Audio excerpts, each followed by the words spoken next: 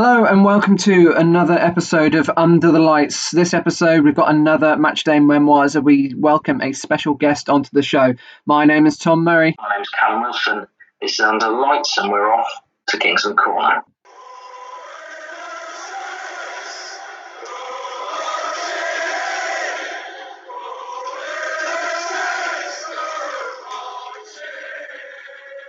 Welcome to this latest episode, the first one we've done since the restart of this Premier League season. Didn't have much of a break in the football. Not the greatest start for Southampton, and we'll get onto that. But it's my pleasure to be able to welcome our latest guest. He is the lead soccer writer and editor with NBC Sports and Pro Soccer Talk, which is the website, and Southampton boy as well. Joe Prince-Wright, and you can find him on Twitter at JPW_NBC Sports. Thanks very much for joining us, Joe. I know it's a bit late, but you're on New York time, so I don't feel so bad for roping you in at this time now. Yeah, I'm used to this, lads. Thanks for having me. It's a pleasure to chat all things Saints, all things football. And not the greatest start to the season, like you said, but not like Saints ever start a season well. So nothing really changes there. Absolutely not. It's something that us as Saints fans, we've come to expect. The number of opening day wins is frightening. But obviously, you've been doing great work over the other side of the pond. But you're a local lad initially. You're a Saints fan. What's your earliest memories of like your first game or just or football in general? I probably have one of the worst first game stories you've ever heard. But I went to the Dell on a Monday night to see Saints play West Ham. I was about 5 years old, so I was really excited going there. And then I think we had tickets right behind the dugouts. Wasn't covered, and the heavens opened. Got drenched.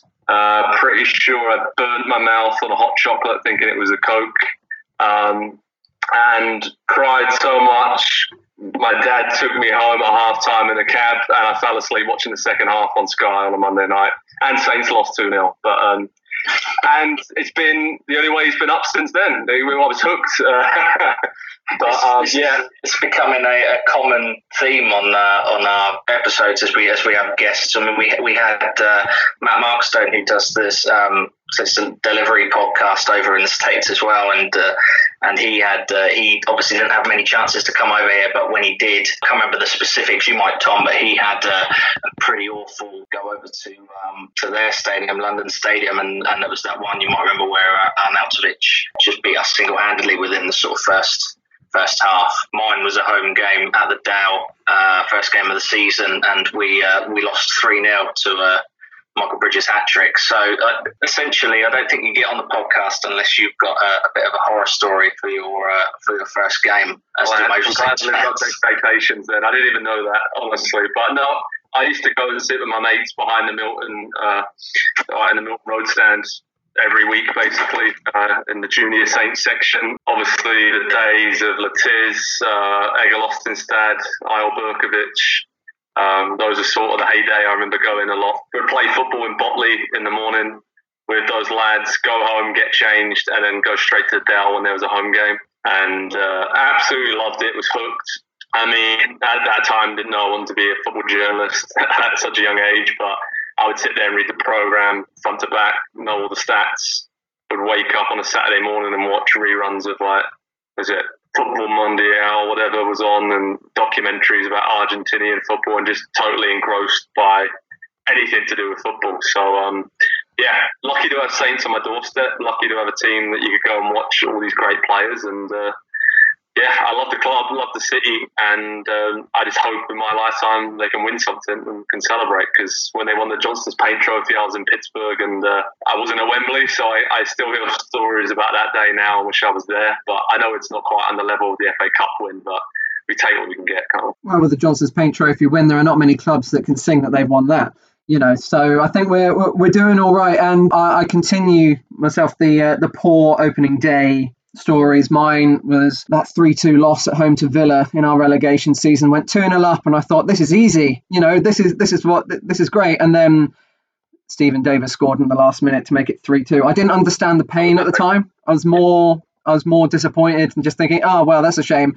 Now, if it had happened, I'd be pretty pretty gutted. So obviously you've been really, really busy with the football journalism side with NBC. Have you been able to get to any Saints game at all in the last few years as a fan, being there in the stands as a fan, or does your job really quite make that difficult? Because I know I'm incredibly jealous you get sent to all the other grounds instead. But have you been back to St Mary's as a fan anytime recently? I haven't actually been to St Mary's as a fan for quite a while. I've been there to work a lot, and like you said, it kind of dictates.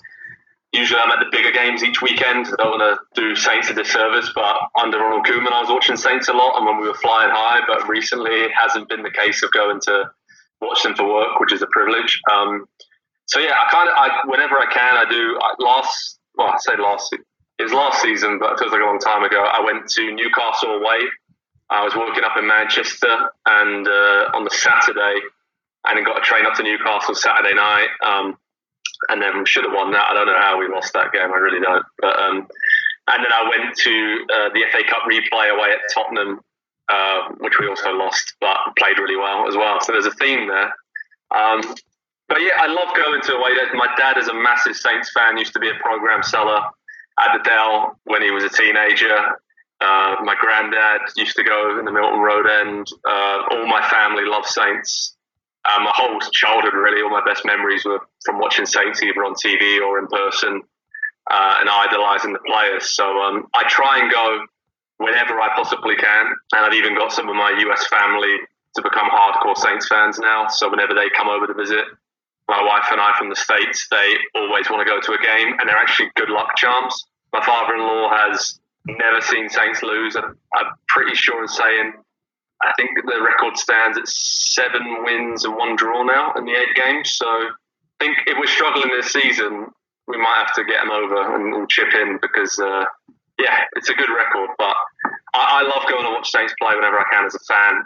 There's nothing quite like an away day. And St Mary's is always good. I found the atmosphere has been a lot better under Ralph Hasenhüttl the last sort of 6 to 12 months, I guess, even though we haven't been winning as much. At least the fans know we're pulling in the right direction. Yeah, and although those 2 games at Newcastle and Tottenham didn't yield any wins, I think most fans probably prefer the away day at the moment, especially after last season where our away form was so contrasting to the home form. But we'll get more onto Saints. It really, really intrigues me what it is that you do with NBC. Obviously, myself, Tom, and I would assume most of our listeners probably don't have the greatest knowledge of soccer in America, your coverage of the Premier League and all things.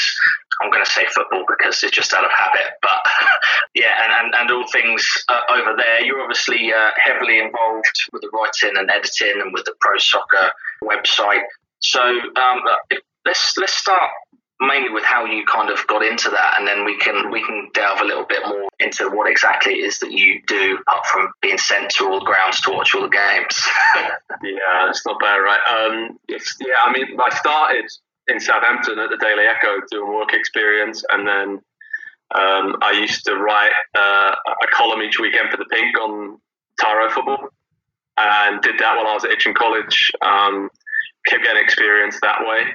And then when I went to Pittsburgh to play football on a scholarship at the University of Pittsburgh, our football, not American football. If anyone's seen a photo of me, I would not be built to play American football. So yeah, I played over there for 4 years, absolutely loved it. And while I was there, got my 2 degrees, one in communications, one in English. And then I interned with the Pittsburgh Penguins in the NHL, Fox Sports Pittsburgh, covering the Steelers, baseball, college basketball was big as well. And then I also worked with ESPN Radio there as well. So tried to get every sort of different facet of the journalism world and experience in that. And I was lucky that it was such a sports mad town that it really helped. That they were there and winning. The Steelers won the Super Bowl when I was there. Penguins won the Stanley Cup. So, and it's a great sports city. So there's a lot of good opportunities as a young journalist. From there, as part of your studies in the States, you get to work for a year in the field that you graduated in. So you're allowed to work in the journalism field, in my case, for an extra year. So I got my visa extended. I worked for Major League Soccer in Manhattan. And that was amazing on the editorial team, learning from Greg Lallis, who was Alexi Lallis's brother. And he's, created a great team there. It was a really good young vibrant sort of time when Major League Soccer seemed to be adding a couple of teams every season. It went, now it's at nearly 30 teams. And when I was there in 2011, there was, 12, 13, 14 teams getting to that stage. So it's nearly doubled in size. And that was a great experience. I played in Scotland for a little bit at Arbroath in the 3rd division while I was freelancing for The Guardian, writing on MLS, working for ESPN, and still working for Major League Soccer, but remotely from Edinburgh. So doing regular columns for them. So I kind of kept writing and playing at the level there where we train like 2-3 times a week, play games, and kept wanting to play as long as I possibly could, which was a lot of fun. But then the role of NBC came up in 2013. I was freelancing with them, and we got the rights to show the Premier League in the US, which was huge and a real game changer. And got offered the full-time position at NBC, so I stopped playing. And ever since, 7 years on, I think that if you ask anybody in the States, they would agree that the level of coverage has been wonderful. The fact that you can watch every single game, no matter what your team is, has been a huge thing for us to give to the American soccer fans. And not the Premier League teams and clubs and the league itself wasn't popular beforehand, but now it's almost across the board become more popular. I think, you'll see supporters groups supporting Saints, Swansea when they're in the league, West Ham, just different teams that maybe aren't the big name teams that you would generally, gravitate towards if you're looking to get into a league and watch games. But for me, spending so much time in the US, but also growing up in Southampton and watching the Premier League and knowing it inside out, it's a really good fit. I feel like I can, and this is one point I want to get across with the US market. You said obviously maybe most English people aren't quite sure about how football is progressing there, or soccer, how we say it. And the American football fan, American soccer fan, is incredibly educated. You can wake up there in the morning and watch Premier League and European games at 7 a.m. You can watch that all through the morning. Then MLS games will start, or you can watch other games from European leagues later on the day. Then you can watch Liga MX in Mexico. You can watch South American games. You can watch NWSL, because women's soccer is a huge thing, not just a men's game in the US as well. And it is one of the few places in the world, I think, if you want to wake up at 6 a.m. in the morning, you can watch football from, morning until 1 a.m. the next morning, pretty much. So it's wonderful to see. And even we all know here in the UK or in Europe in general, 75%, 80% of populations in countries like England or Spain or Germany, Italy, will love the game and watch it and know a lot about football. In the US, that percentage is lower. There's a lot more traditional sports that football's battling with the NFL, baseball, ice hockey, basketball. But for that, say, 20% of the population who care about football and watch football a lot, they are incredibly knowledgeable and very dedicated, purely because they have to be. To stay in the loop, they have to watch games, know where to watch it, know what's going on, and they have an incredible connection with the game. And we've seen with a lot of American players coming through in Europe now that the game's going to the next level. As I said, MLS is growing all the time.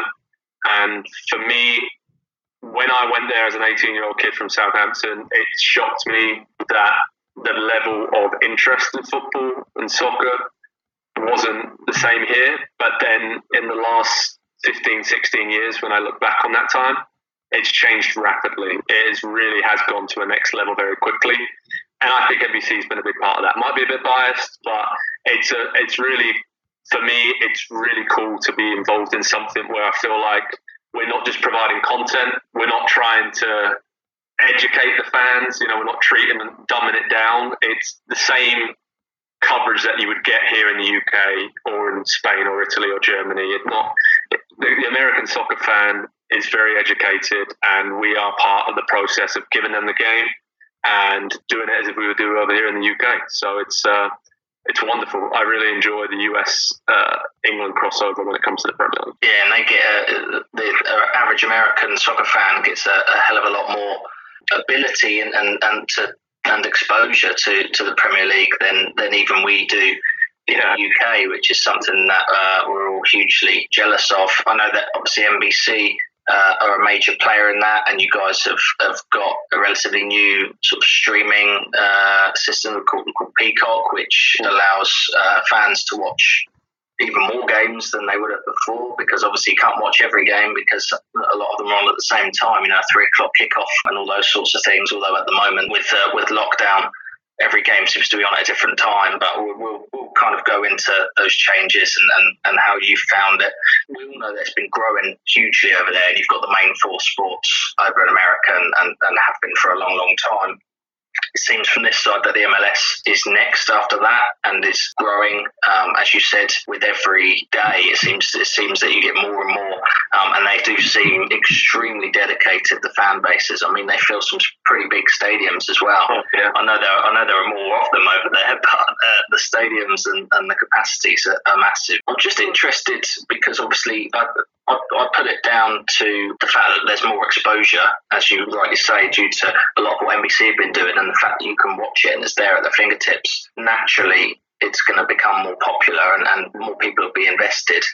I think the other thing is the growing number of American football players that are coming over to Europe and over to the Premier League. I always remember maybe sort of 15 years ago when Fulham seemed to have like an influx of several Americans, and you had like McBride and Bocanegra and probably some others that and all the goalkeepers that have been in the Premier League as well, obviously. As well, yeah. Would you say those are the two major reasons? And also, is the growth of the MLS byproduct of those two things, or do you think the MLS has grown and that's the reason that there's now more coverage for overseas games? I think it all kind of goes hand in hand, to be honest. It's more people are interested in the game, so in turn they'll find their local team. If they turn on the TV and watch a Bundesliga game, a Premier League game, Barcelona, Real Madrid, if they're interested, then they'll be like, I live in Houston, I'm going to go watch Houston Dynamo this weekend playing MLS, and vice versa. If they're going to an MLS game with their friends, they're talking about, did you see this goal, this morning that Chelsea scored? And then they'll tune into us. So I think it's one big ecosystem really that works hand in hand. And I honestly think that the potential they haven't even scratched the surface yet, if I'm totally honest. It's getting there, but there's still so much more room for growth. And I'm going to go out on a limb and say that it will overtake, if it hasn't already, some of the more traditional sports. Ice hockey, maybe, baseball. I honestly think it will get to a stage where it is overtaken those sports in terms of popularity. Like you said, MLS stadiums now, Atlanta United, fill in Mercedes-Benz Stadium. You have Seattle Sounders, Portland Timbers, Vancouver Whitecaps up there in the Pacific Northwest always get great crowds. LAFC, Chicago Fire just moved into Soldier Field with the NFL stadium. So I think the interest levels from MLS and sort of interest levels in the game go hand in hand no matter what league people are watching. And I think whenever the US national team does well, it is always a good thing as well. So when the women's national team are back-to-back World Cup champions, that's great. And like you mentioned, US players, Christian Pulisic ripping it up with Chelsea in the Premier League, that does wonders for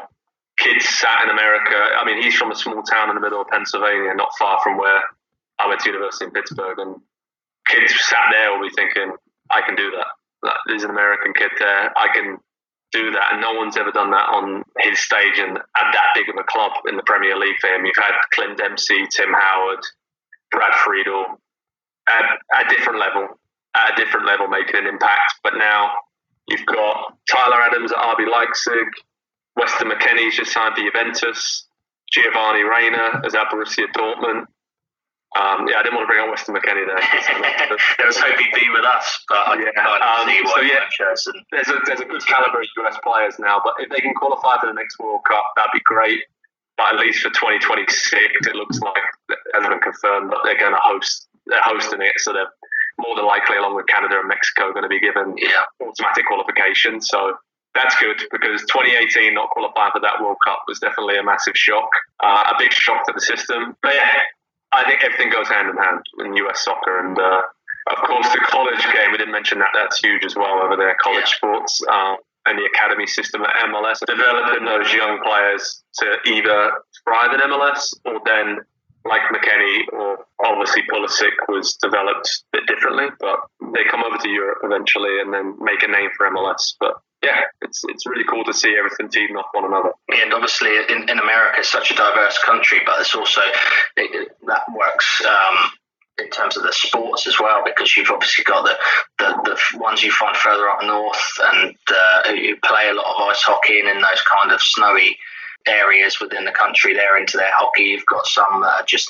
some places that are major on NFL. Most of them are big on NFL, and this it's interesting with MLS that you'd say that you think you can see them overtaking some of those sports. And I guess some of the affiliations with the Premier League, I know they're always kind of in their twilight years, really big stars going over there and ending their careers there. That seems to have come back around in the last 10 years. And obviously the likes of Beckham almost restarting that, and a lot of them following with the Galaxy, but then Man City with New York City and that kind of affiliation where they get players in, and then some of them end up going over to New York, and of course Beckham again starting up the Inter Miami kind of movement, and it's just growing and growing, and it's a really good point you make with the World Cup, because I think the World Cup in '94 was a major thing for soccer in the States. Yeah. And I think in 2026, it's going to take it to another level altogether. Absolutely. Yeah. I mean, looking back when the US were in the 2014 World Cup and the men's team did well, got to the knockout rounds, I was in the US that summer, and there were street parties, there were cities, downtown areas putting up huge TV screens, filling out NFL stadiums, opening them up to show the games. That hasn't happened before. That has never happened apart from the US hosting the World Cup 20 years previously.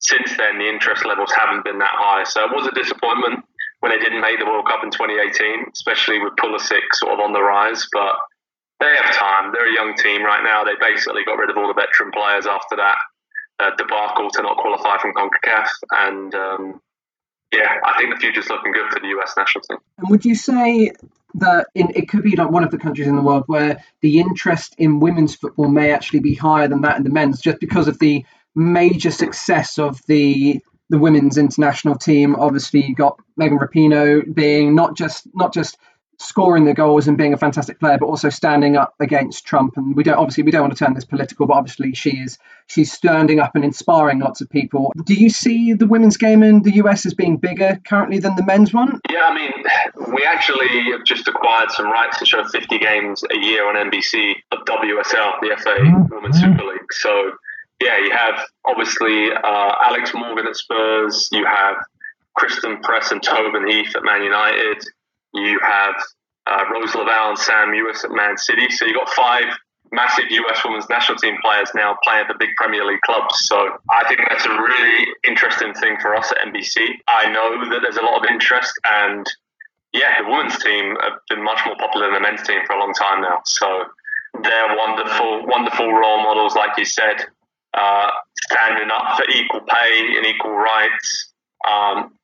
And I think they've really been trailblazers in the women's game to inspire leagues and women's national teams around the world, and to give FIFA food for thought on how they've treated women's football in the past. And yeah, women's soccer players are superstars in the US, and I don't think it will be that long until that's the case here in England and elsewhere around the world as well. So it's huge, and I think it's one of the reasons why the US's potential as a soccer nation and a football nation, should I say rather, is pretty much limitless, because I don't think any other country in the world embraced women's football before it embraced men's football, and that's definitely the case with the US. So yeah, I think the US are out on their own, especially in as you mentioned, the fact that the women's game is so much bigger than the men's. When you look at it from the UK, for instance, where the sport originated from, and it's so huge here. Women's football is only really starting to make its way into mainstream media, and obviously it's we all follow our own teams, and not most of us aren't glory hunters, especially ones that listen to our podcast. But success breeds a following, and the US doing so well. I mean, you just have to look at how it changed for the England team when they got to the semi-finals. The interest round by round grew, and I feel that there was added interest at the beginning before that tournament started, especially with the likes of Phil Neville as a coach, which was a huge thing to get such a big name from the men's team into the women's side. But yeah, as it got further and further, the numbers just grew. And obviously, if they're going to be more successful than the men's team, like they are in the States, then you win a World Cup, and all of a sudden it's maybe worth looking into. And with that, obviously, the names you've mentioned are coming over to the Women's Premier League. The best players are coming over, and they're going to have the biggest impact. So it's only going to help things in America. And as you said, if the men's team can get to even a quarter final, or could do something, get out of the group stages and cause an upset. I imagine it was pretty big when they got that draw against England in 2010 in the World Cup. But if they can get a little bit further and they could draw out that interest, then suddenly people get hooked. I remember I got hooked on football just from a World Cup in '98, first and foremost. So such a big event has such a huge impact.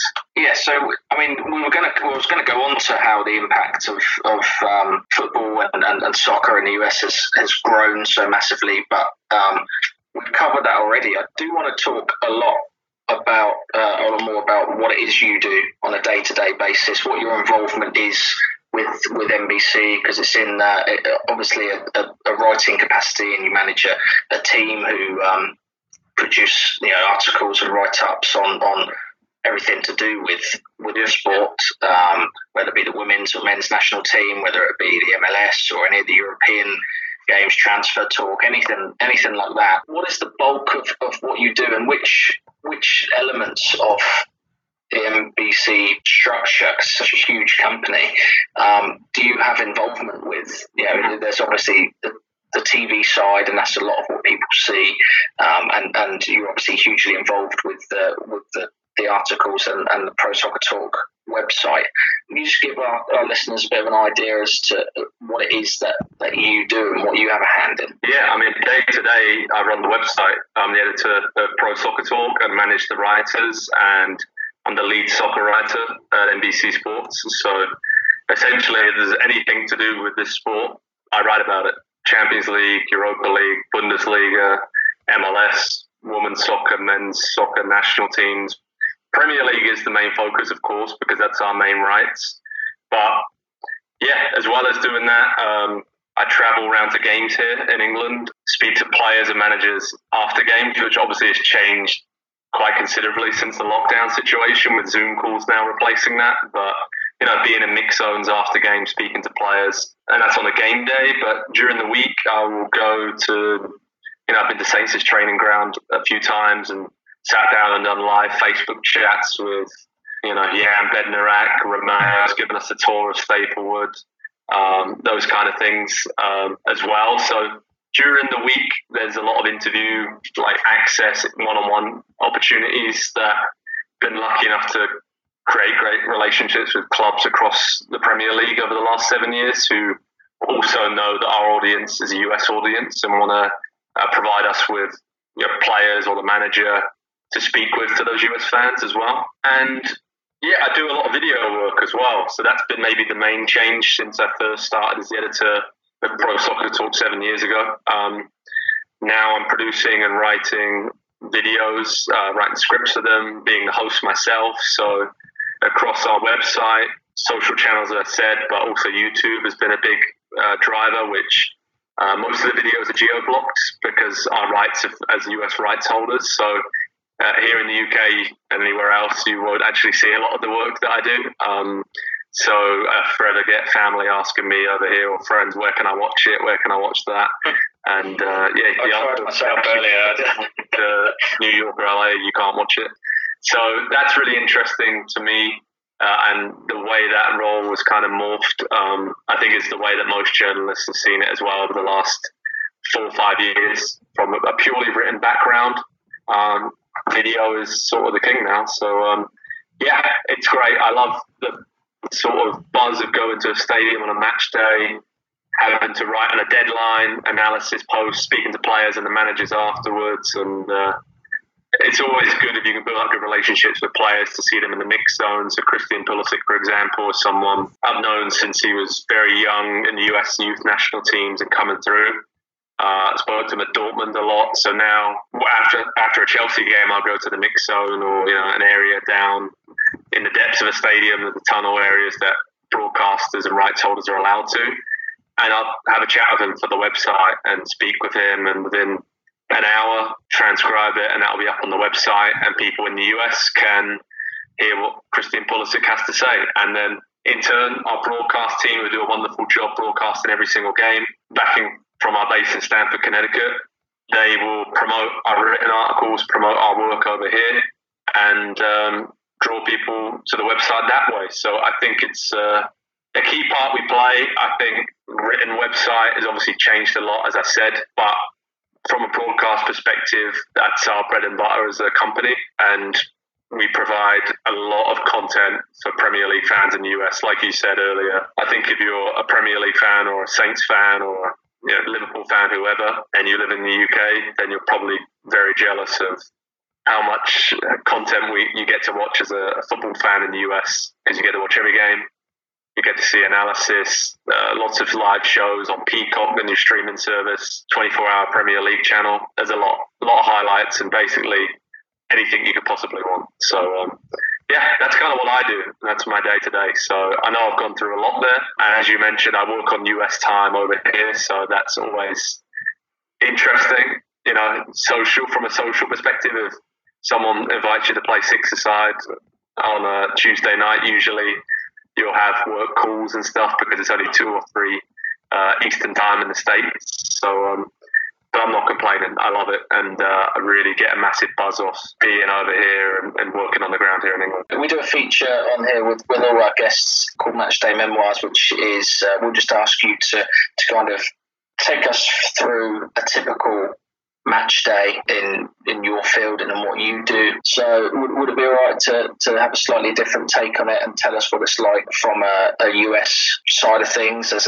a sports writer and a broadcaster, especially with everything kicking off so early? What's a typical match day look like for you in your match day memoirs? Well, in the US, when I'm working for NBC Sports there, and the times if I'm at the studio or if I'm out in upstate New York with family watching games in the office there, it's early start. It's, the production side of things, people are up working before 5 a.m. on a Saturday and Sunday morning because the first game kicks off at 7:30 Eastern, so we're live on air 7 a.m. Eastern. So from a website point of view, we're making sure that people know where they can watch the game, stream live, watch live posts that are going up, and we're working in conjunction with our social media team to make sure that information is being sent out. And then for me, pretty much have a hub. When I'm working in Connecticut on a match day, it's awesome because there's TV screens everywhere, and if it's the 3 o'clock games in England, it's 10 a.m. Eastern, New York time, and there will just be games going on all over the place, and you're sat there, in a control room, or I'll pop into the studio and watch games with Rebecca Lowe and Robbie Musto and Robbie Earle and the rest of the crew. And it's just a great buzz, there's so much going on. There's a lot of hard work, don't get me wrong, but I'm usually there with my laptop, managing what myself and the other writers are doing. We're writing recaps on games, analysis. We cover every single game of the Premier League season. So all 380 games will have recaps, 3 things we learned, analysis on it. And it's a real buzz. And if something big happens, all the departments, we kind of just, work together to cover the story. And it's always a lot of fun. And it's long days because, like I said, people will work and start work at 4 or 5 a.m. And then the final game of the day, especially during Project Restart, was, kicking off at 3 p.m. Eastern time and finishing around 5 p.m. in the evening. So that's a long time to sort of be live on air or have a lot of that being live on air and a lot of different game windows. And it's good for me. That I can be, when I'm stateside, you can watch all the games very, very easily. And it's always a challenge for me to try and not only watch every game, but make sure I know what I'm watching with my team of writers, and that we have every angle covered of every single game, and that we aren't spreading ourselves too thin. I think that's the thing when there's games going on at different time periods. That's time slots is much easier to manage, but in the chaos of a 10 a.m. Eastern Saturday slate where there's like 6 games going on at the same time, that's crazy, but it's great at the same time. So it's a lot of hard work that goes on behind the scenes all week long. You wouldn't believe the amount of people who are working in all different departments to make sure everything is prepared for those games when the first whistle goes at 7 o'clock, 7:30 Eastern on Saturday morning. So I think when you get to the match day, you're as prepared as you can be, and then it's go time. And I think working in football journalism and working in the media world around the Premier League, it's pretty much the second best thing to be able to play and be out there. So I love it and get a real excitement and buzz off of doing that every weekend of the season. So this year though, I can imagine it's been a bit different. It's been a bit different for everybody with the COVID-19 pandemic. I read your article from the weekend, obviously, that you were during Project Restart. You're over in the States, so Arsenal against Fulham last weekend was the first time you'd been back into a ground, well, since lockdown, really. How was that for you, and how different are any particular roles? Has much changed? Or obviously from a writing perspective, putting stuff onto the website, editing, you should be, like, I imagine you're able to do that from a laptop at home, etc. But being actually in the ground, how was that for you? It was great. I mean, it was strange. Like, I got the tube across London, got off at Putney Bridge, and usually a couple of hours before kick-off, there's a lot of fans milling around, and you walk through the park up there. I mean, a great place to start the season, by the way, Craven Cottage. Absolutely loved going there. The big thing to me wasn't the sights, it was the sounds. I'm sure a lot of journalists have said this, but going to the stadium and just not really hearing anything, and very easy to get in, get set up, like you said, very similar in the press box, although we were scattered around the main stand there at Craven Cottage just because the press box is really cramped there. So they basically scattered us all out around the main stand, and we all had 25 seats around us. And then just the noise. I didn't even see that Arsenal had come out for the game because usually you'll rely on the fans to boo or cheer, or I'm talking about before the kickoff, so I didn't know they'd actually started playing the game. But when they walked out, I was like, "Oh, Arsenal already out." And I think as a journalist, for me, people say, "Oh, it's great, you get to go to all these games," and trust me, it's great. But it's not like we're there just to watch the game and have a beer and have some food and hang out with your mates. I mean, you're there to work, so you watch probably half the game, and the other half of it, you're writing your copy, you're thinking about things you can write about, you're looking at emails and have stats up on different pages, there's a million things going on, so you probably only watch 50-60% of the game, and you rely on the crowd a lot.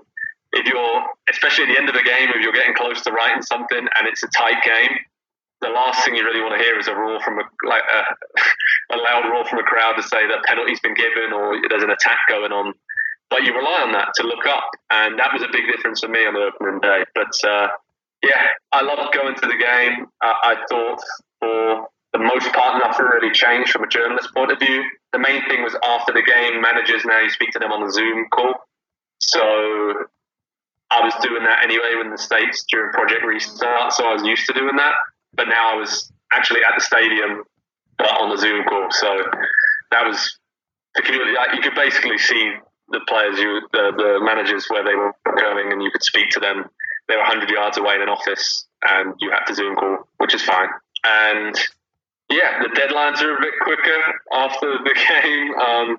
Stadiums aren't staying open as late as they were, so that was not a challenge. You kind of knew about that, speaking to other journalists ahead of time, so you can plan ahead. But all in all, matchday experience didn't change as much as I thought, but the fans, of course, were the big thing that was missing, and I can't wait until they can come back safely. Yeah, I think it's really interesting the part specifically about the kind of the prompts audibly missing from the crowd, because like you said, you hear that kind of roar of anticipation, or when especially when there's a breakaway or something happening that you just don't get from the players on the pitch.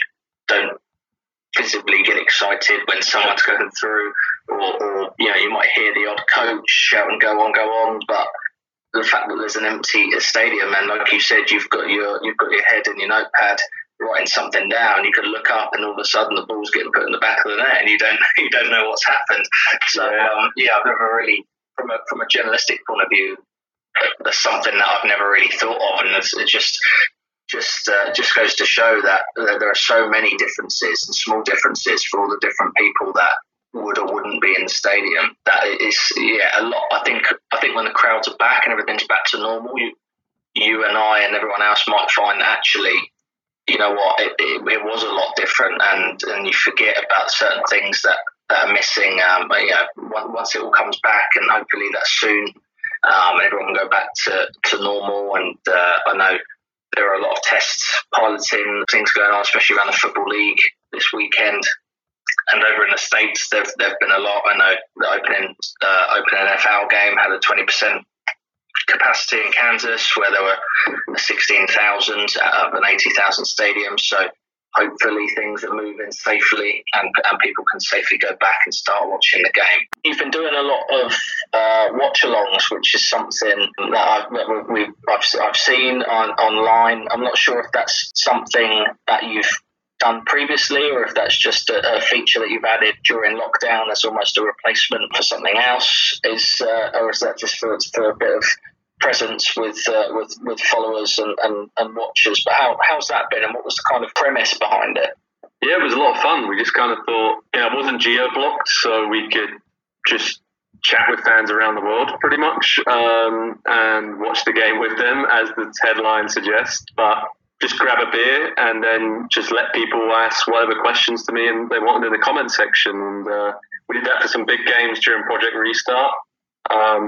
Sort of plans in place to do that again coming up. But the main idea was just to bring people together in a situation where you can't go down the pub and watch the game with your mates, or you can't get around with family in different parts of the world. You couldn't even go and do any of that. So we could build a community where people would come and watch the games together. So the 3 times we did it during Project Restart, a lot of the same people were coming back, and I'd pop off to grab another beer or whatever at halftime and come back, and people would be having chats amongst themselves in the comment section, and chatting about all kinds of different things to do with football. So that was pretty enjoyable to see how quickly that gained some traction, and a lot of people were watching it, which was really cool, and asking really good questions. The majority of the fan base was from the US, just because it was streamed live via NBC's YouTube channel.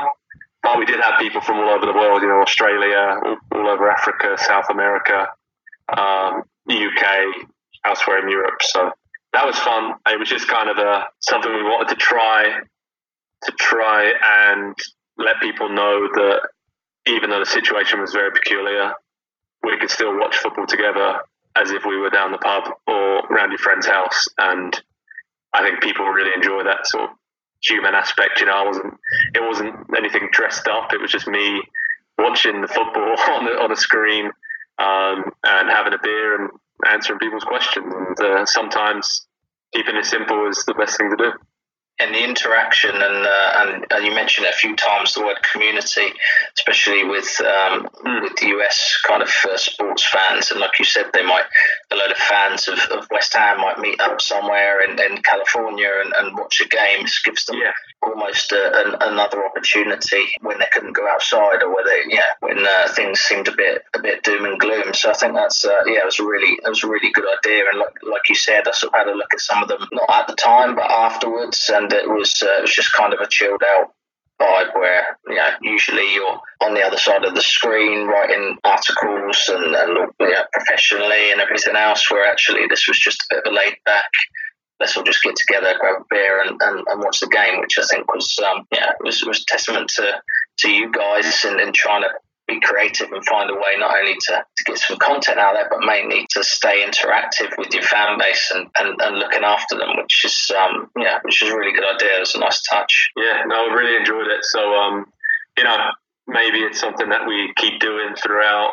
Hopefully it's not much longer that fans can't go to stadiums and whatnot, but I think there's definitely a place for it, even in a post-COVID world that we hope is coming up very soon. The fact we can still connect with fans in this way. Definitely, I think from a lot of media companies and a lot of journalists I've spoken to, I think this situation has forced people to be more creative than they ever thought they would be and try new things. And a lot of it has been very good stuff that I think lessons have been learned and we can do things a lot differently in the future. And that's been a real positive, I think, for me and for many people. I just wanted to take it back just briefly to you and your team of writers, because before we started recording this episode, you said you probably spend sort of on average a quarter to a third of the year over stateside in kind of North New York State and Stamford, Connecticut, where I think you said NBC is based. Your team of writers, are they over in America? Are they in England? Is there a split? Because obviously you've got to cover. When you're over here, you're covering the games and you'll go into the stadiums in Premier League. Presumably you've got people doing the same thing in the MLS. How does that work? How big's the team and is it kind of a mixture? Yeah, I mean, our team is all based in the US. So I'm the only writer and journalist here in the UK. So yeah, the guys there are chasing sort of stories in the ground and in the US and go to MLS games. Of course, depends which market and which city they're in, but they all have great connections in the US soccer community. So I would say after the Premier League, sort of the US national teams are our biggest sort of levels of interest. People are really interested in how well the national teams do. So our writers are based all over the country. So that really helps me because any story that's breaking from a US soccer standpoint, we have people who know what they're talking about. We have really great writers who have covered soccer in the US at all different levels, be it lower level, MLS, the national teams. So yeah, it's being over here in England. I try my very best to watch as much MLS as I can late at night here. As I said, I work later, so it's kind of easier. But the guys there make sure we have that balance right, from a US soccer website, which Pro Soccer Talk is. Of course, we focus a lot on the Premier League, but we focus a lot on the US teams and the players as well. So, yeah, very lucky to have a very talented group of writers that I manage day in, day out. Let's talk a bit more about the sort of the Saints point of view. What is our following like in the US? Do we have many fans, or is it sort of a niche area? I think I may have given most of the Saints fans personally a scarf or a shirt at some point in that scattered around the States. No, it is niche, I would say. I think a few years ago at NBC Sports, we had a documentary called The Southampton Way, which has been shared a lot. Roger Bennett from the Men in Blazers, who are affiliated with NBC Sports, do great stuff with the podcast and their TV show. They did a great job of that documentary, and obviously we know that a lot of clubs at the youth team level in the US want to emulate what Saints have done with the academy. It's a different country, different system, so I don't know how easy that will be to do. But that definitely piqued a lot of people's interest from the club. And then when we were obviously fighting for top six and Europa League and upsetting the odds, they were kind of a fashionable team, I think 4 or 5 years ago, maybe slightly longer ago. If you were new to football and you wanted the Premier League team to support, Saints would be one of the ones that a lot of people would mention that you should get on board with, because you won't get accused of being a glory hunter or a bandwagon fan. But that's, I'm not going to go ahead and say there's huge supporters groups all over the country, but there are very dedicated supporters groups, and I think a lot of them have links to Southampton through family or friends that have definitely passed on the gospel of the Southampton Football Club. So, yeah, I mean, it's interesting to see. I know I spoke a lot with Ralph Kruger when he was at the club and their work with Under Armour. They went to Baltimore, if you remember, when Claude Puel was the manager for pre-season. and there were massive plans, and there still are. There's people at the club who still work on growing the fan base and the club's sort of marketing arm in the US. But obviously, when the ownership moved to China, there's that more emphasis of the international scale of the club moved to making the team a bigger draw in China. So, but I think the US, the Saints fans are definitely in a niche, and I wish it wasn't that way, but it's just the way it is. But I guess it's kind of our secret for right now, but maybe one day there'll be a massive club in the US as well. I think it's the same as most places, really. I mean, you've got people over here who will pick an NFL team or a basketball team and won't have much to go off unless they've got, someone like you, like your wife's family, who don't really have a choice in which football team they get to support from the Premier League. But if you haven't got any kind of links, then you almost kind of watch a game and see a team win and think, oh, actually, I quite like them. I'm just going to start following them. And when it's not one of the big 6 teams in the Premier League, which I imagine most fans over in America, there's a plethora of teams to be able to kind of land on and not really much to choose from. It's pretty interesting to see that, the supporters groups will pop up and it's, we're going to do this together. We're going to go to the pub every Saturday, Sunday morning, watch our team, and even if they don't win, it's like a community thing, which is really big in the States because you can watch every game every weekend. So you could go all in on Aston Villa or West Brom or whoever as a group of fans if you really want to get into it and you like another sport but you want to get the Premier League a try. That's kind of the great thing I think we bring to the party. You can just choose a team and you get to watch every single game. But when I was in university, that wasn't that easy because we were in League One and I was trying to tell all my mates on the soccer team at the University of Pittsburgh how great Saints were, giving them shirts and scarves every time I'd come back home. And to be fair, a lot of them, when they came over to St Mary's and watched pre-season friendlies in the summer, and they stuck with Saints as their team. So, and now you can watch them.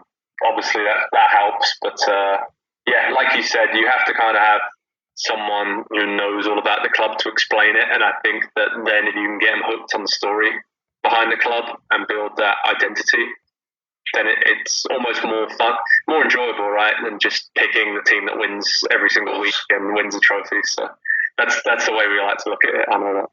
And there's obviously Hartford Athletic over there, which is a relatively recent team that have been affiliated with Southampton. Of course, Radhi Jaidi over there as the head coach, was the under-23s coach at Staplewood, and Johnson over there as well. So we've got a few little kind of links, tenuous links, but as you say, with the whole Chinese move over to Asia in terms of the world audience. But we've got that over in Hartford. Do you know too much about that? Is there much of a thing going on there? Is there much exposure at that level? I suppose for you as a Saints fan and working at NBC, it's something that was of interest to you when it came about. Yeah, definitely. I've spoken to Radhi Jaidi before all this happened, and he obviously is held in high esteem as a good coach who's very good with young players, and that's mostly what he's dealing with at Hartford Athletic. It's obviously USL, so mostly kids out of college who haven't been drafted by MLS teams or been loaned out to them. There's not an awful lot. Again, I think it's one of these partnership things where Saints have connections. I believe recently they just announced in Virginia as well, a big youth soccer club that they're helping out. And I spoke with people internally at Southampton a while ago, and they basically provide a package of training and models and invite coaches over from the US to Staplewood to watch them train and coach, and then they will go over certain times of the year to help them with their youth programs. So I think Hartford's pretty similar to that in terms of Saints will guide them on certain aspects. Jaidi's kind of a special case. I guess he wanted to be a head coach somewhere by all accounts and give that a go. And it'll be interesting to see what happens there. There's definitely some interesting things going on behind the scenes there. I don't think they're ready to become an MLS team anytime soon, but they definitely want to produce young players that maybe can move on to other MLS teams and make a name for themselves that way. Was there much of an opportunity for you when you went over on a scholarship, obviously, and then in Pittsburgh, and obviously ended up at Arbroath, as most do? Was there ever much of an opportunity for you to continue? Obviously, you went down the journalist route, but in terms of continuing to play your football at a level in America? Yeah, I went to both the USL and the NASL combines after university, and yeah, I mean, coming back to the UK was the easier option to play when it came to visas and work permits and stuff like that. So I would love to. It wasn't as organised now as it is the lower levels. There was not many teams underneath the MLS level, to be perfectly honest. Back then, the NASL only just restarted in 2012, and then obviously USL has only become a more stable league, shall we say, because they partner with Major League Soccer, and every MLS team either has to have an affiliate USL team or run their own reserve team, and that's only been a thing for the last 5-6 years now. So kind of missed the boat on that. But if I was a player now, a young English player going to play college soccer in the States, there's a lot of opportunities. You see a lot of really good players here moving to the States and ending up playing in the second division in California or Nevada or Texas somewhere, playing at a really good level. I think it's a great opportunity. I've said it to many people. I played for Salisbury City in the youth teams, was coached by the legend that is Nick Holmes and Tommy Woodrington there, and that was a great experience for me. And Nick Holmes' son moved to Nebraska. When this opportunity came up, he'd obviously had that experience with his own son, and he told me to go to the States to do it. It'd be a great opportunity. So I knew the opportunities that are back here in the UK playing, but here it was interesting because I'd actually been accepted to the journalism course at Bournemouth University, and the plan was to play at Salisbury City or a similar level. I actually moved to Eastleigh before I went to the States 6 months before that. So I was in the reserve team and on the bench in some first team games, and I was playing with Aaron Martin, who was obviously a good friend of mine from Itchen College, who's a year younger than me. So I knew the opportunities that were here, but I knew that perhaps the level of play, it wouldn't maybe allow me to continue my education at the same time as playing. And that was a big part of going to the States, where I went to the Big East Conference. Big East and the ACC are like two of the top soccer conferences for college sports in the US. So got to travel around. Give you an example. Friday morning, would fly from Pittsburgh to Tampa, play against the University of South Florida on a Friday night, fly to Chicago Saturday morning, play against DePaul University on the Sunday, fly back to Pittsburgh that night, and then have to be in class at 8 o'clock on the Monday morning and do my degrees. So it was a wonderful way to see the country. Great level. University of Connecticut, there'd be 4,000 or 5,000 fans at the university level. Notre Dame, one of the biggest universities from a sporting perspective, a couple thousand there for games. You travel to some massive cities, play against some very good players who are now scattered around MLS. The likes of Jeff Cameron at Stoke City was at West Virginia, one of our rival universities. Tim Ream was at St. Louis at the same time. DeAndre Yedlin at Akron, just up the road from Pittsburgh. So yeah, great breeding ground for college players. And for me, at least, I knew I wanted to be. My main aim was to be a football journalist. That was always what I wanted to do. But I wanted to keep playing football as long as I could, and that was a great way to keep doing both things for as long as possible. So loved it, absolutely loved it. Great fun. Yeah, it was. You played as a centre-back, am I right? It was a sort of a no-nonsense centre-back, as it were. Yeah, well, centre-back at college, and then I gradually worked my way back. Yeah, I was a holding midfielder, central midfielder. I scored a few goals at Pitt in my sophomore season. So then we struggled for goals. So most of my junior season, I actually played up front as a sort of, I guess, emergency striker. I'm trying to think of some players who've done that in the past. Maybe Stephen Corker. Wyn Jones of America. He started as a centre-back, centre midfielder, and in the end, centre-forward.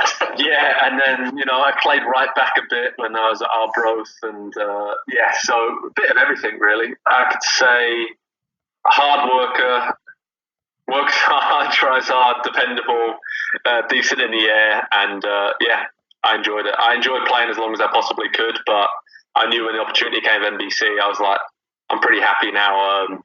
Hanging up my boots, and the lower leagues in Scotland were great breeding ground. Did my UEFA B coaching badges when I was up there as well, and lived in Edinburgh. It was great. People are so passionate in Scotland about football. But I was really happy to make that transition from playing to writing full time and working as a journalist full time. Going back to Saints, there's been a hell of a lot of optimism before the start of this season. I think Saints fans on some poll were at the top for the most optimistic fans in the Premier League going into this new campaign. It's not been the best start, let's just say that. How surprised have you been by the two performances that we've had so far? And do you reckon there's something going on behind the scenes that as fans we're not aware of? Or do you think it's a case of once they click, they can get back to the form that they had post Project Restart? Yeah, I mean, in all honesty, I've watched the extended highlights of both the games. I was at Fulham, Arsenal on the opening day, so I don't know into the X's and O's and to the depths of the performance, but it seems to me like Saints are a team that need to be 100% fit and firing on all cylinders, and I don't think that's the case right now. As Ralph Hasenhüttl said after the defeat against Brentford, that with the internationals coming at a bad time, Danny Ings, Ward-Prowse, Bednarak, Armstrong going away and getting an injury, other players disappearing for 10 to 12 days at that kind of a pivotal time of pre-season, it probably isn't helpful. And we all saw that during Project Restart, I think we were just fitter than any other team I saw during that period. And then Hasenhüttl must have just drilled them every single day during, late May, June, working when they were back on the training ground, and Saints looked incredibly hungry. And let's not forget, we were kind of in a relegation scrap at the start of Project Restart still. There's still that lingering doubt that we might get sucked into it. So there was a lot of motivation there, I think, to put that to bed once and for all. And then we kind of rode that wave of optimism and got confidence from winning games. But I think what Saints fans forget a lot of times is we are a very young team, very inconsistent, I think, still. And that was a very small kind of sample size of 6 weeks, 7 weeks, whatever it was, Project Restart. I would love to say that would be the norm, but I think we're going to see more ups and downs. It wouldn't surprise me if we beat, some big six teams coming up, but then also lost to some relegation candidates. It's just the way that we seem to raise our game, but I wouldn't be overly worried. As we said, as Saints fans, we all know we've had very poor starts and always seem to turn it around.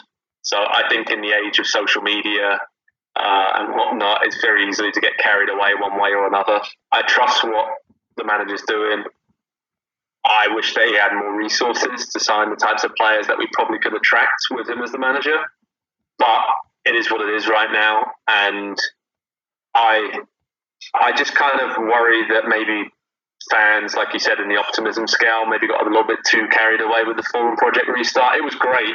Don't get me wrong, I was watching it and delighted as much as an ex-Saints fan, but reading some of the pre-season sort of previews about it, it's easy to say now that we've lost the first two games, but there was part of me thinking, hang on a minute, is this going to go as smoothly as it did during that period? So I don't think we're going to go down, but it may not be as good as a season as we all thought it would be. I look at it from I've got a slightly different slant on it from what I see of a lot of people on Twitter, and I think to yourself, Tom, who thinks, or maybe the team's not what it's cracked up to be, and maybe we are getting ahead of ourselves. But at the end of the day, we've only played one league game, and I know we also played Brentford, which is a banana skin and isn't really a side that you want to face in the first round of the League Cup.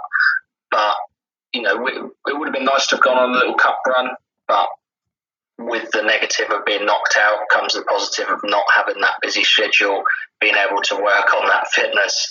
And at the end of the day, Saints don't ever win the first game of the season, and in both those games we had chances to win it. Danny Ings and Che Adams had chances, and in that Palace game, and yeah, you're right. Trey Adams hit the post against Brentford. So it's not like we're not creating. The worry for me, as we've mentioned during the transfer window, and we'll come on to our signings or lack of, therefore, but I think the defence has obviously been the issue, and I think that was kind of the cracks were papered over a little bit with Project Restart, and all of a sudden people got a bit carried away and were thinking, oh, actually Bednarak and Stevens, they look like they can take us forward. I don't think that was ever really the case when you look at a lot of the displays last season.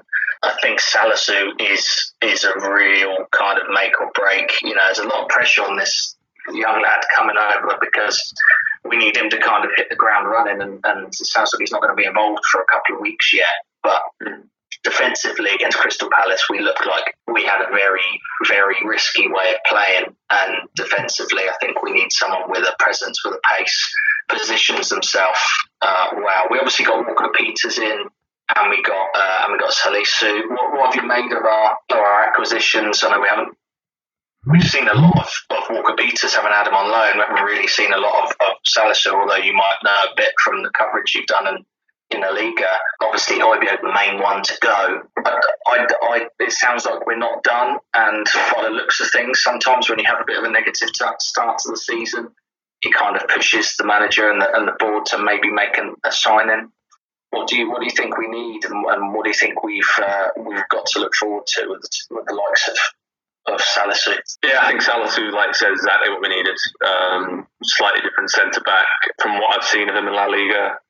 Really good. I'm not quite sure how we managed to pull that one off, so I think the future is very good there. In midfield, I think we all know that we've been sort of lacking play. I know it's not the way that we really play in terms of putting your foot on the ball and dictate and play a little bit more, but I feel like we need that kind of player. Just if teams bypass midfield with us and go long, we're struggling. And teams will do that because of our high press. So if you can change the game from being end-to-end and direct and start playing through midfield a little bit more, then that would be nice to see. So I know Hasenhüttl was talked about getting a number 6 in. And I don't think that we really need to do that much, though, because Romeo played well during the restart. He's solid, he's steady. I like Smallbone a lot. I'm not quite sure if he's ready physically yet, but I think on the ball he's a really good player, and he can maybe fill that void I was talking about. But yeah, on that note, Joe, we're obviously heavily linked with McKennie, who's American. Yeah. What kind of player was he? I don't want to talk too much about him because obviously he's on, but just from the point of view of getting an idea of the sort of player that Arsenal is looking for. He's combative, loves to tackle, gets stuck in, so kind of a Hasenhüttl player in that point of view, but also can create and pops up with goals from midfield and does a lot of things very well. But I think when Juventus come and get him, I saw the other day he played in the friendly and was linking up really well with Cristiano Ronaldo, playing 1-2s and in a much more advanced role. I don't think Saints were ever really interested in him, really, seriously. Maybe, it would have been a goer, but I think that he was just waiting out for his options for a so-called bigger club in Europe to come calling. So, sounds pricey as well for definitely a premium. Obviously, he's gone on loan to Juve to start with kind of a structure in place. If he plays a certain number of games, then he'll play permanently. But he's that kind of player I think Saints would probably need. Combative, able to fit in within Hasenhüttl's system, but I guess kind of like Stuart Armstrong, right? You want a player who can put his foot on the ball, pick out a pass and link midfield with attack, and I think sometimes that's where we go missing a little bit. We can win the ball back high, and that's great because we've got players who, Ings, Che Adams now, Redmond, who can hurt teams in the final third. But when you start winning the ball back on your own halfway line, then what? How much are we creating there? How able are we to get it quickly to the strikers that can do the damage? So that's what we need. If I'm honest, I'm not really holding out hope that we're going to get, some magical signing from somewhere at this point. It feels like the majority of the spending's done, but maybe we will get a player in on loan late in the window that we won't expect, from a bigger club, a player who isn't involved for whatever reason early in the season. I can see that maybe happening. Don't ask me who, but I think sort of that two-way midfielder who's got a bit about him on the ball and can unlock a defence. So yeah.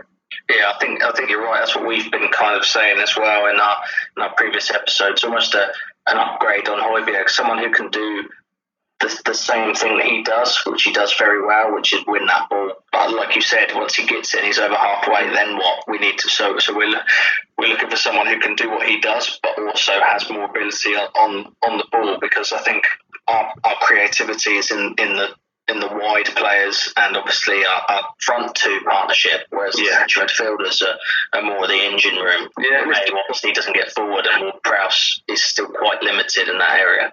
It's difficult because a lot of clubs are looking for players of that ilk and who can do that as well, especially right now with all the high pressing that's going on throughout different teams in the Premier League and elsewhere. So, yeah, I think that, I don't think we're going to spend a lot of money on it. So let's put it that way. I think it also highlights how much we did miss Armstrong in those first two games, because I was one of those idiots who put myself through the 90 minutes of the Brentford game yesterday, and I know, bad decision, but it was evident also against Palace as well that on the right side, I do like Smallbone, but he's not an attacking wide midfielder, and we lacked considerable mobility down the right side that Armstrong does provide, because he's happy to take the ball forward, and also he's very good at pressing. I think of all the players we have in our team, I think Armstrong is the one who probably gets the way Hasenhüttl wants to play the best. Whenever I see him, he knows when to press at the right time. Yes, sometimes his shooting or passing can be a bit off, because he's a solid player. He's almost like a Stephen Davis type player, but he's not obviously a De Bruyne or anything like that. But when he gets it right, he really does get it right. And I think that once he comes back into the team, we'll see sort of that attacking mobility back. It was just a shame that he was injured playing for Scotland, and obviously Ralph was not best pleased with that. No, definitely, and I think that kind of shows how important he feels he is to his system as well. But yeah, with Armstrong, to me, he's almost like the trigger for the press a lot of the time. He's very intelligent and he's very efficient. Nothing is really done. He knows the game, he understands the game, slightly different to other players that we have in those positions. And yeah, like you said, I like Smallbone as well as the two holding players. Very calm on the ball, can connect midfield and attack. I think that's where his strengths are best suited. But then do you leave Romeo out and have Smallbone and Ward-Prowse in there? Is that too lightweight in the central midfield for the way that Hasenhüttl wants to play? I'm not sure, but that's what I would probably do going forward. Give Smallbone an opportunity on those two holding areas in the next few games, because I don't think you do any favour sticking him out on the wing and on the wide areas. No, agreed. I think he is probably our best. You mentioned a dictator in the middle, and that's exactly what he does. He's probably technically, in terms of possession, our calmest and most technical player that can play in that position. But like you said, him and Ward-Prowse, you take away Romeo and the loss of Højbjerg, and all of a sudden we're off the ball, which is hugely important in that role in that 4-2-2-2 system. We did a podcast where we talked about every Premier League team, and this was a couple of weeks ago, but what position and maybe an idea of a player as to which team should sign. And we've mentioned both the positions, but the central midfielder and that combative yet useful on the ball was Tom mentioned, and we obviously need that, but also my idea was that we did need someone else who plays that real niche role that Armstrong plays. I don't think we've got anyone else in the entire squad. We play obviously with a left winger who plays wide, and then we play with a advanced right midfielder, but it kind of almost comes in as a number 10, and there aren't many of those around. So as soon as you lose Armstrong, who does struggle with injuries, suddenly we're really limited. So still business to do ideally in the transfer market, but as you mentioned, maybe scouring the market for some bargains or some loans of players that may be surplus to requirement, you think? Yeah, I can't see us spending much money right now with the situation. So, yeah, I don't think we really need to at the moment. If we don't add to this squad, I'd be happy enough with that. Joe, we're gonna wrap this up, as we've kept you for quite a bit now at this late hour, although I suppose it's not quite as late for you. But thank you so much for joining us on the podcast. We've really enjoyed having you on. Thanks, lads. It's been a pleasure, and I hope next time we chat, Saints are battling for the top 4 and on the FA Cup semi-final or something like that. Well, certainly looking forward to having you back on sometime soon. Then we're gonna wrap this up. If you want to ask any questions to the podcast, you can find the podcast at _Saints on Twitter. You can find me at T214Murray. You can find me at Callum Wilson21, and you can also find our guest this week, Joe Prince-Wright, at JPW_NBC Sports. Thank you very much for listening to this episode of Under the Lights, and have a good evening.